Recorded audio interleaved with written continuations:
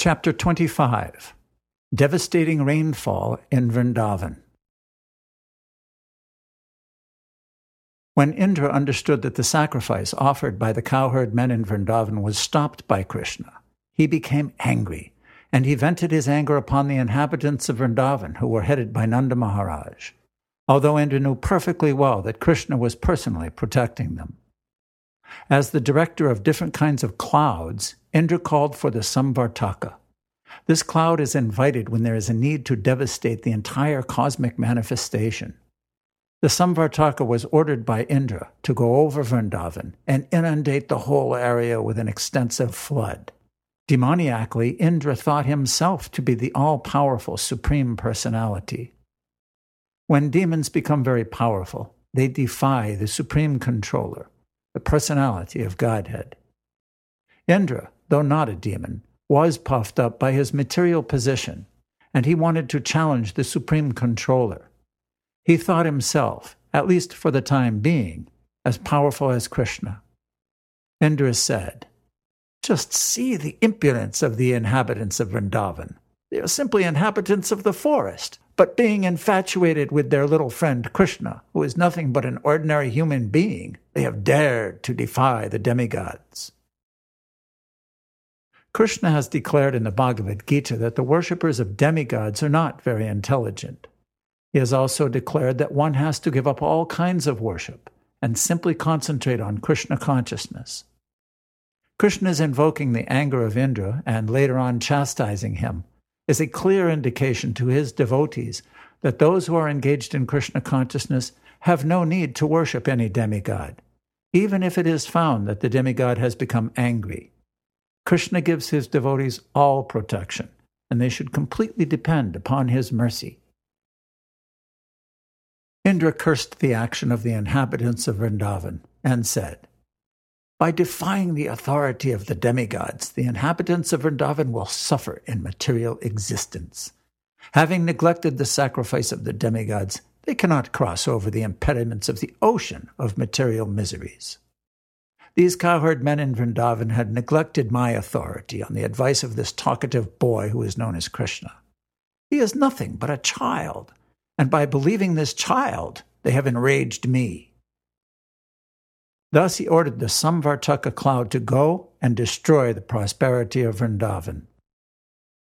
"The men of Vrindavan," said Indra, "have become too puffed up over their material opulence and their confidence in the presence of their tiny friend, Krishna. He is simply talkative, childish, and unaware of the complete cosmic situation, although he is thinking himself very advanced in knowledge. Because they have taken Krishna so seriously, they must be punished, and so I have ordered the Samvartaka cloud to go there and inundate the place. They should be destroyed with their cows." It is indicated here that in the villages or outside the towns, the inhabitants must depend upon the cows for their prosperity. When the cows are destroyed, the people are destitute of all kinds of opulences. When King Indra ordered the Samvartaka and companion clouds to go to Vrindavan, the clouds were afraid of the assignment. But King Indra assured them, "You go ahead, and I will also go riding on my elephant, accompanied by great storms, and I shall apply all my strength to punish these inhabitants of Vrindavan." Ordered by King Indra, all the dangerous clouds appeared above Vrindavan and began to pour water incessantly with all their strength and power.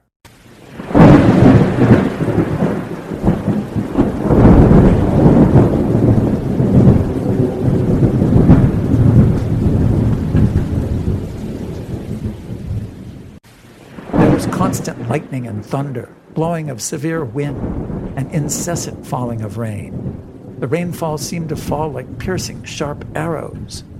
By pouring water as thick as pillars without cessation, the clouds gradually filled all the lands of Vrindavan with water, and there was no visible distinction between higher land and lower land. The situation was very dangerous, especially for the animals. The rainfall was accompanied by great winds, and every living creature in Vrindavan began to tremble from severe cold.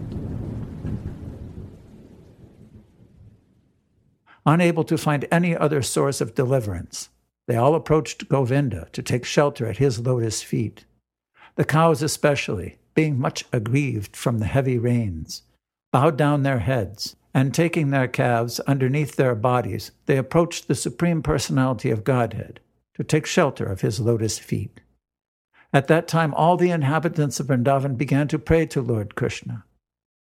"Dear Krishna," they prayed, "you are all-powerful, and you are very affectionate to your devotees. Now please protect us who have been very much harassed by angry Indra." Upon hearing their prayer, Krishna could also understand that Indra, being bereft of his sacrificial honor, was pouring down rain that was accompanied by heavy pieces of ice and strong winds, although this was out of season. Krishna understood that this was a deliberate exhibition of anger by Indra. He therefore concluded, "This demigod who thinks himself supreme has shown his great power, but I shall answer him according to my position, and I shall teach him that he is not autonomous in managing universal affairs. I am the Supreme Lord over all. I shall thus take away his false prestige which has risen from his power. The demigods are my devotees, and therefore it is not possible for them to forget my supremacy. But somehow or other he has become puffed up with material power, and thus is now maddened. I shall act in such a way as to relieve him of this false prestige. I shall give protection to my pure devotees in Vrindavan, who are at present completely under my mercy, and whom I have taken completely under my protection. I will save them by my mystic power." Thinking in this way, Lord Krishna immediately picked up Govardhan Hill with one hand, exactly as a child picks up a mushroom from the ground. Thus he exhibited his transcendental pastime of lifting Govardhan Hill.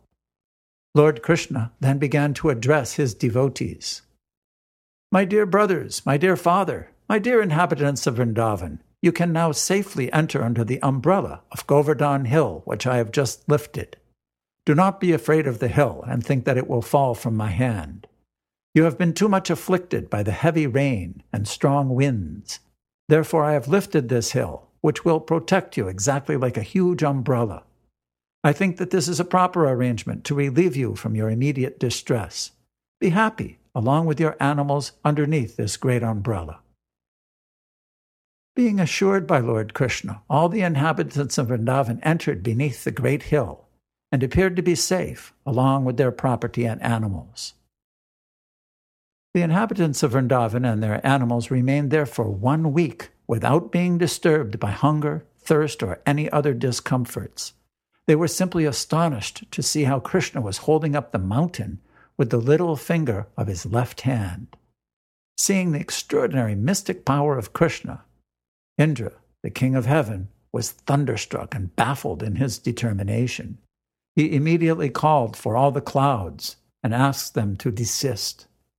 When the sky became completely cleared of all clouds and there was sunrise again, the strong wind stopped. At that time, the Supreme Personality of Godhead, known now as the lifter of Govardhan Hill, said, "My dear cowherd men, now you can leave and take your wives, children, cows, and valuables, because everything has ended. The inundation has gone down, along with the swelling of the waters of the river." All the men loaded their valuables on carts and slowly left with their cows and other paraphernalia. After they had cleared out everything, Lord Krishna very slowly replaced Govardhan Hill, exactly in the same position as it had been before. When everything was done, all the inhabitants of Vrindavan approached Krishna and embraced him with great ecstasy. The gopis, being naturally very affectionate to Krishna, began to offer him curd mixed with their tears, and they poured incessant blessings upon him. Mother Yasoda, Mother Rohini, Nanda, and Balaram, who is the strongest of the strong, embraced Krishna one after another, and, from spontaneous feelings of affection, blessed him over and over again. In the heavens, different demigods from the different planetary systems, such as Siddhaloka, Gandharvaloka, and Charanaloka, also began to show their complete satisfaction. They poured showers of flowers on the surface of the earth and sounded different conch shells. There was beating of drums, and being inspired by godly feelings, residents of Gandharvaloka began to play their tambours to please the Lord. After this incident, the Supreme Personality of Godhead, surrounded by his dear friends and animals, returned to his home. As usual, the gopis began to chant the glorious pastimes of Lord Krishna with great feelings, for they were chanting from the heart. Thus ends the Bhaktivedanta purport of the 25th chapter of Krishna, devastating rainfall in Vrindavan.